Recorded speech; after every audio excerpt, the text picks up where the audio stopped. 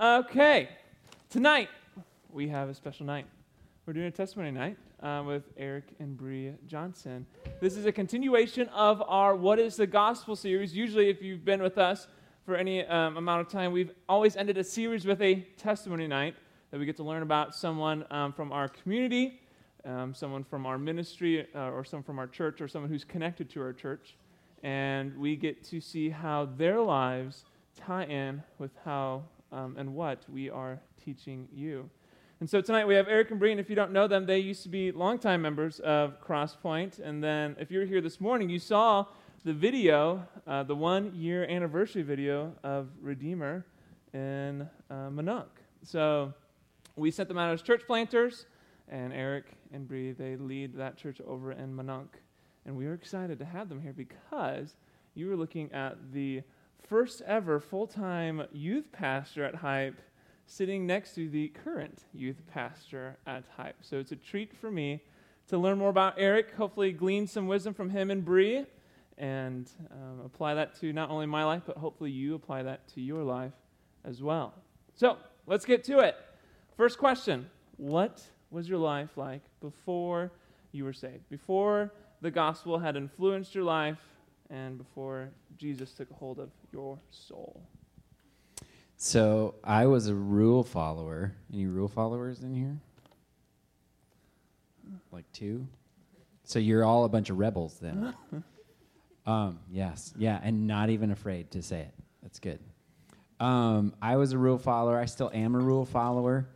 And so part of that was I felt like I could,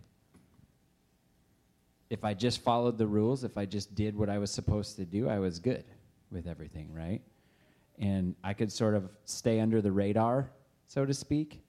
So I wasn't a big troublemaker. I wasn't a big, I'm a middle child. I'm the only boy. I have a sister on either side, so I just kind of hid and sort of kept on the down low. And I liked it that way because nobody really paid attention. And so I could hide the times when I didn't follow the rules, but come across as somebody who did all the time. So. Okay. My answer is going to be a little bit different because I came to know Christ at the age of 4.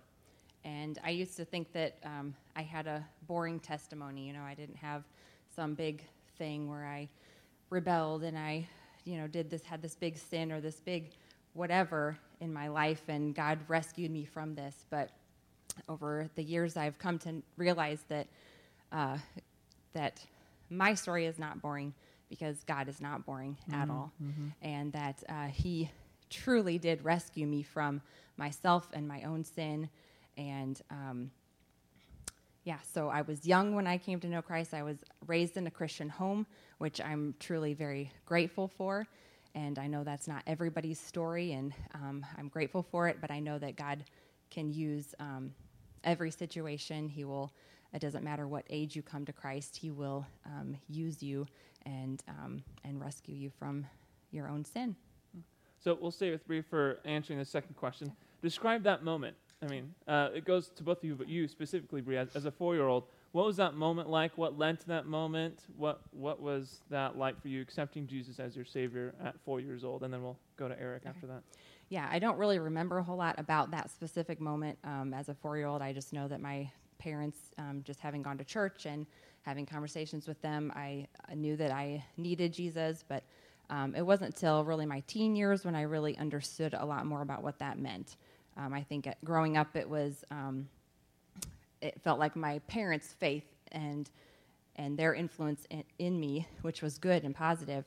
But I didn't really make it a personal relationship with Jesus until it was more in my teen years when I did have a season of rebellion where I just felt like I didn't need God. I wanted to fit in with the crowd, and I'm thankful that the Lord spared me from a lot of hurt, but I did have a period of time where I just kind of wanted to go my own way and was selfish in that, and I'm thankful that the Lord brought me back to Him, and I was able to see my need for Him and and that was not a positive direction that I was going.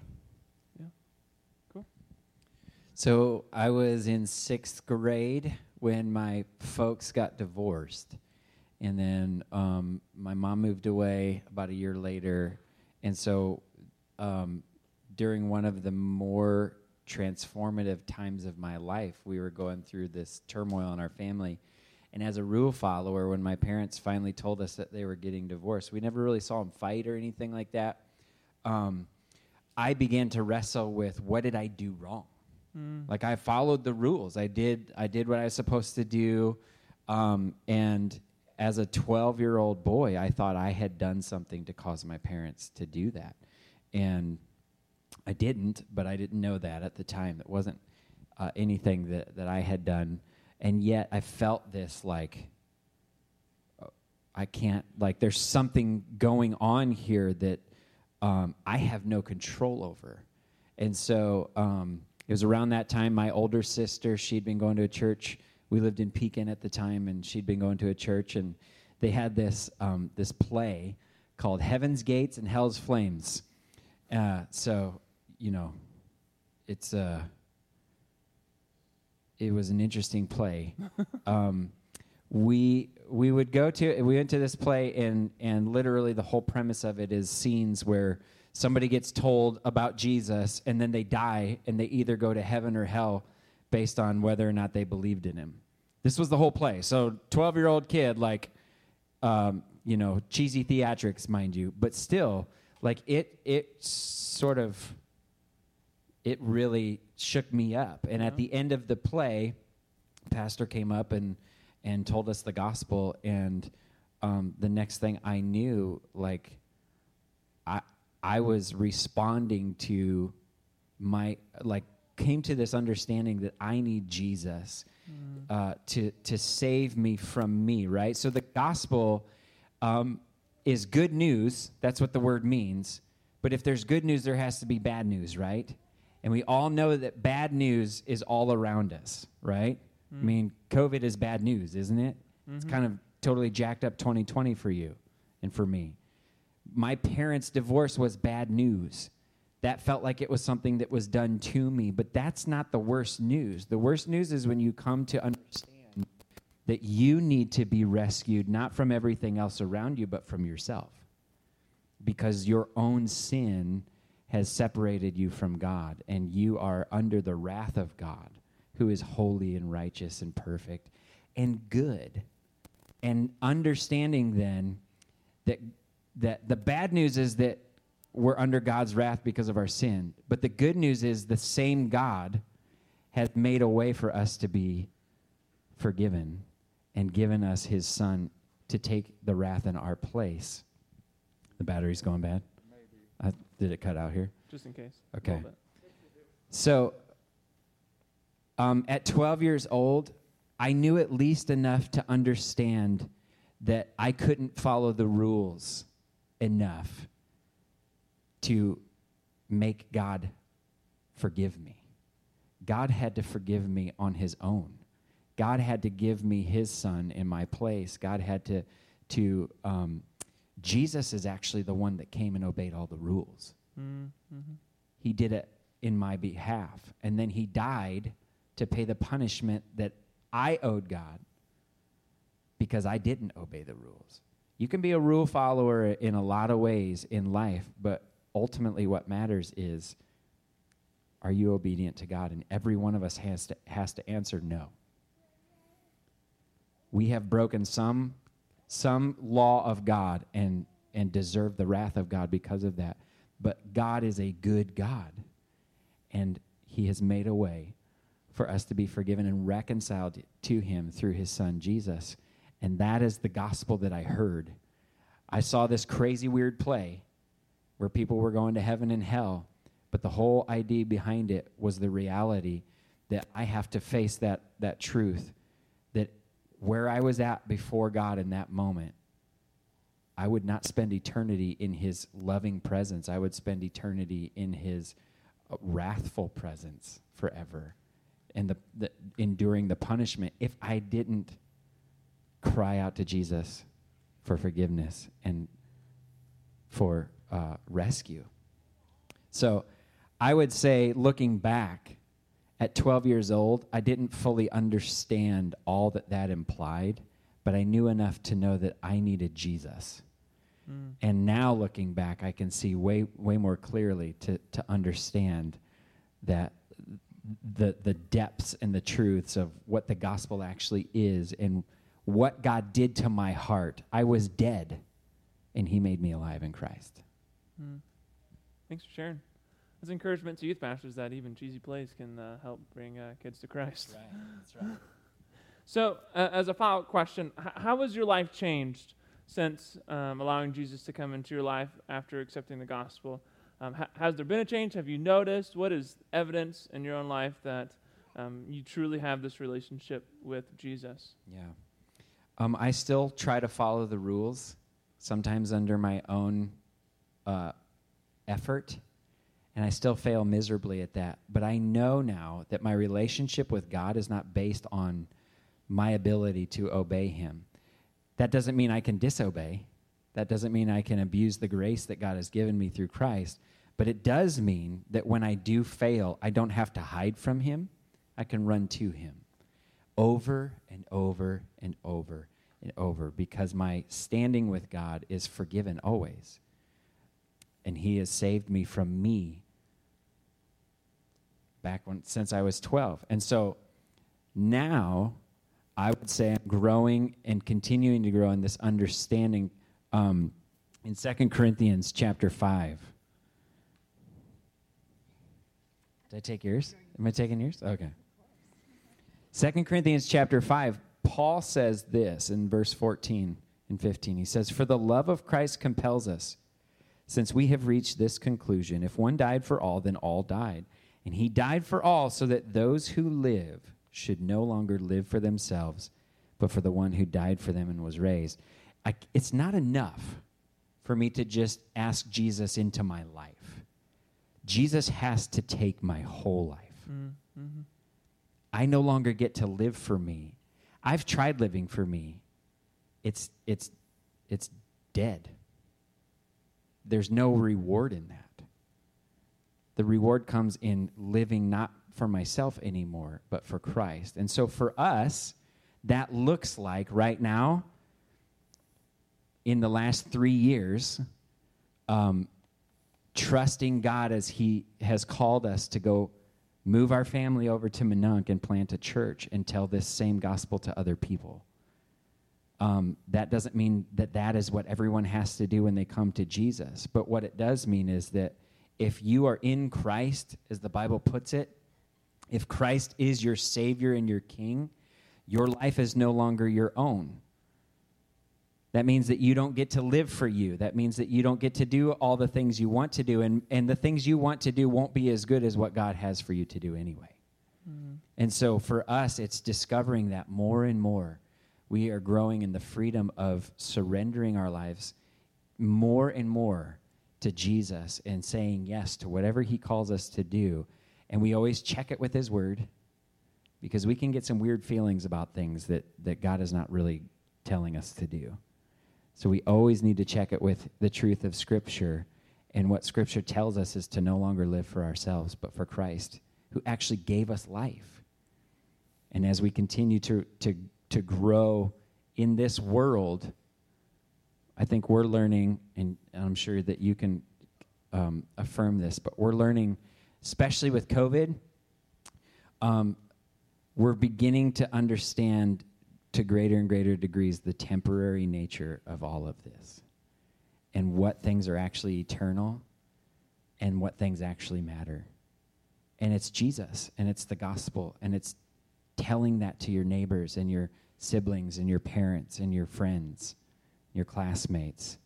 And by the way, your pastor, because we all need the gospel every single day. We don't graduate from it. Amen. At 12 years old, God converted my heart. He took my dead heart and he made it alive.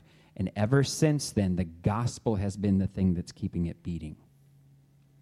So Christ is always, always, always our life from here on out. And we need to be reminded of that gospel every single day. Oh, How has the gospel changed my life? yes. Hope, I think I would say that. Hope is what his, there's so many things in this world that you can put your hope in. You can put your hope in your car to get you from A to B. You can put your hope in your parents or your church or your school or good education. There's so many things that we try to put our hope in, but those ultimately all can and will fail you. But Jesus Christ will never fail you. And just over life and just the more I learn about God, I see that His word is true.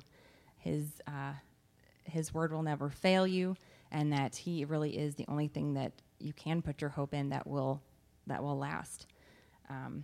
This is a passage that has been encouraging me lately, just because there is so many things in this world right now that can be discouraging. So this is from 2 Corinthians 4:16 through 18. So we do not lose heart, though our outer self is wasting away. Our inner self is being renewed day by day. For this light and momentary affliction, so hard times, is preparing for us an eternal, lasting forever, weight of glory beyond all comparison, as we look not to the things that are seen, but to the things that are unseen. For the things that are seen are transient, temporary, but the things that are unseen are eternal. Thanks. So the follow-up question from that is more one kind of specific, more practical way that the gospel of Jesus Christ has influenced how you live your life. Like, what is a very tangible, specific, practical way that we can see, or that you've lived out, of how the gospel has influenced your life?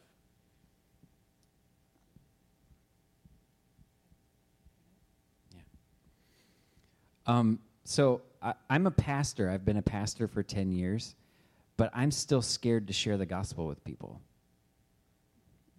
Can you relate to that? If you're not raising your hand, you probably weren't in the 5-minute bus ride thing. Yes, we were all terrified that night. It's a scary thing, right? But here's the thing that the Lord is helping me remember. It's 2 Corinthians 5:14 and 15. It's His love that compels me toward others with the message of hope that I have received. If God has been gracious enough to forgive me, then surely He can be gracious enough to forgive anyone else.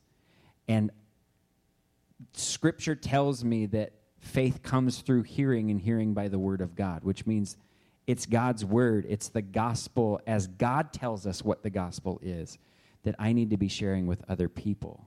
If I truly love those people, my friends, my family, my coworkers, classmates, whatever it is, then, and I truly love Christ, but even more so, if I truly understand how loved I am by Christ, I can't help then but to open my mouth and share this news with someone.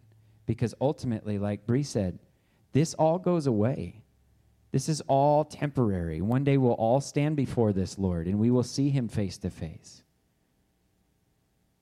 And when we do, we will relive. We will go through every account of our life. And as followers of Christ, even in those areas where we failed, we will look at those things together with Christ and see Christ's blood over those things and the forgiveness that we have in Him. And we will rejoice together in the work that Jesus has done.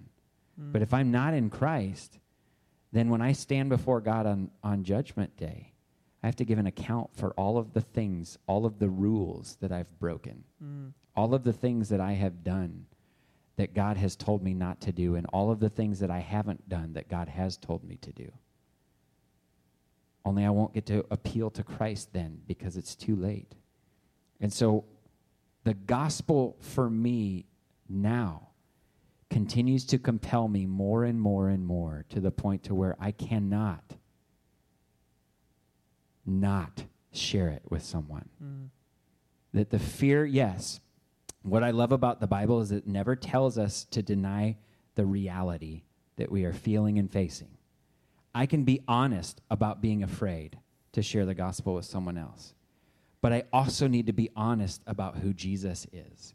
If I only look at that other person and I take the fear of maybe they'll reject me, maybe they'll make fun of me, maybe they'll physically harm me or whatever, if I let the fear of that rule whether I open my mouth or not, well, I'm essentially saying that thing is Lord over Jesus. Mm.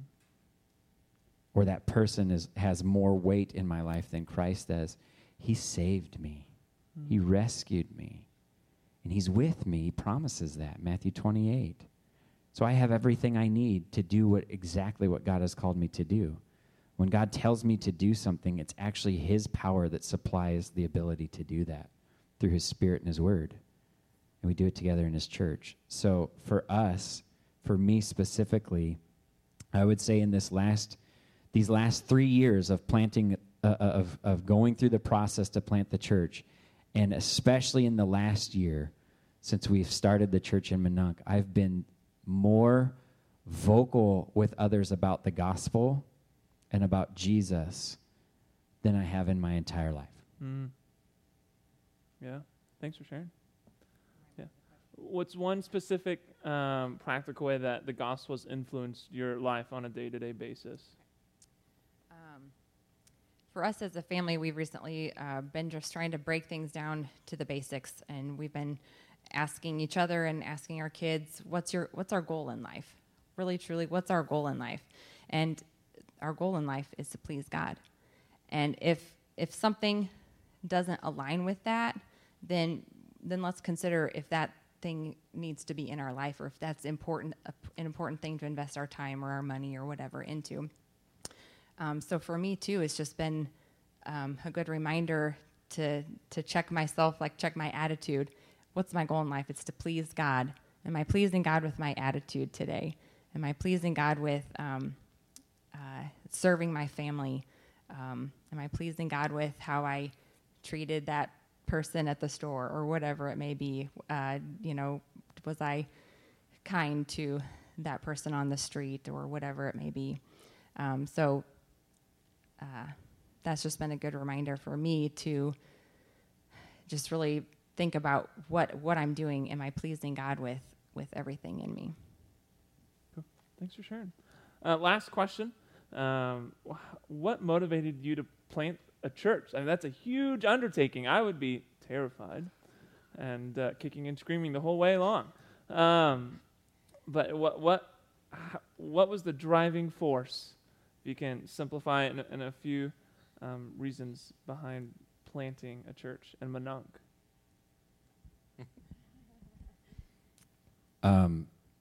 God told me to do it, and I drug my family with me. No. It goes back to 2 Corinthians 5:14 and 15. You can't be the same person you were when Jesus rescues you from you.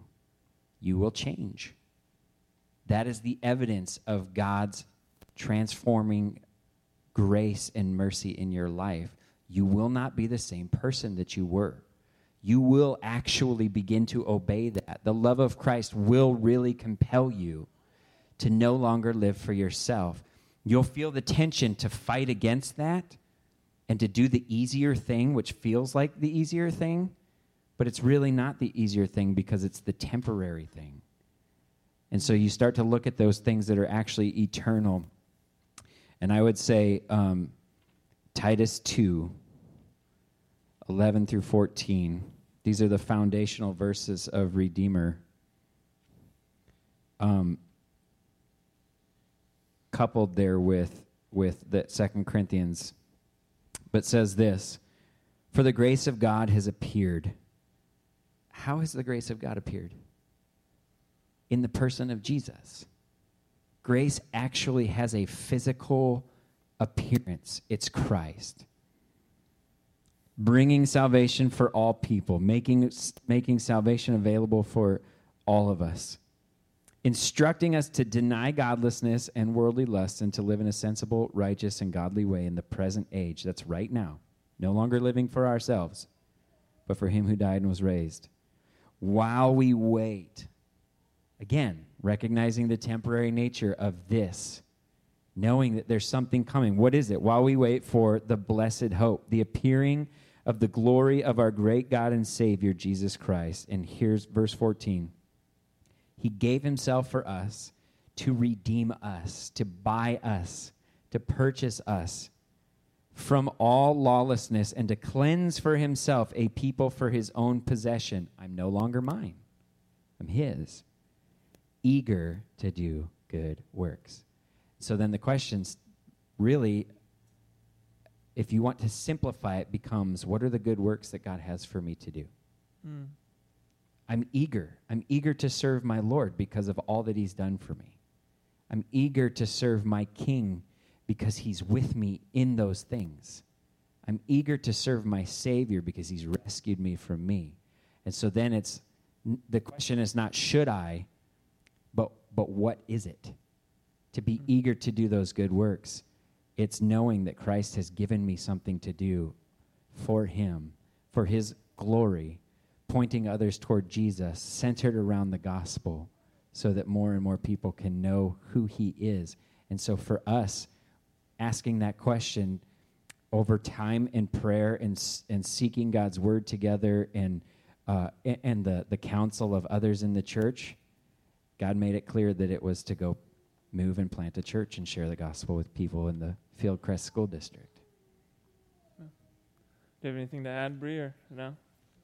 No, that's okay. Yeah, thank you for sharing. Appreciate it. I'll take this. Let me just set those there. If you've been with us previously for a testimony night, and we know that we usually pray for our guests. We usually come up on the stage and lay a hand, but because of COVID reasons, we are not going to surround the Johnsons with all the youth here. So what we're going to do is we're going to put your hand out in solidarity and showing that, hey, we're going to maybe not physically touch you, but we're going to show that we want to affirm and pray for the Johnson family as we close tonight. Father God, thank you for today. Thank you for Eric and Bree, and just one, thank you for saving them.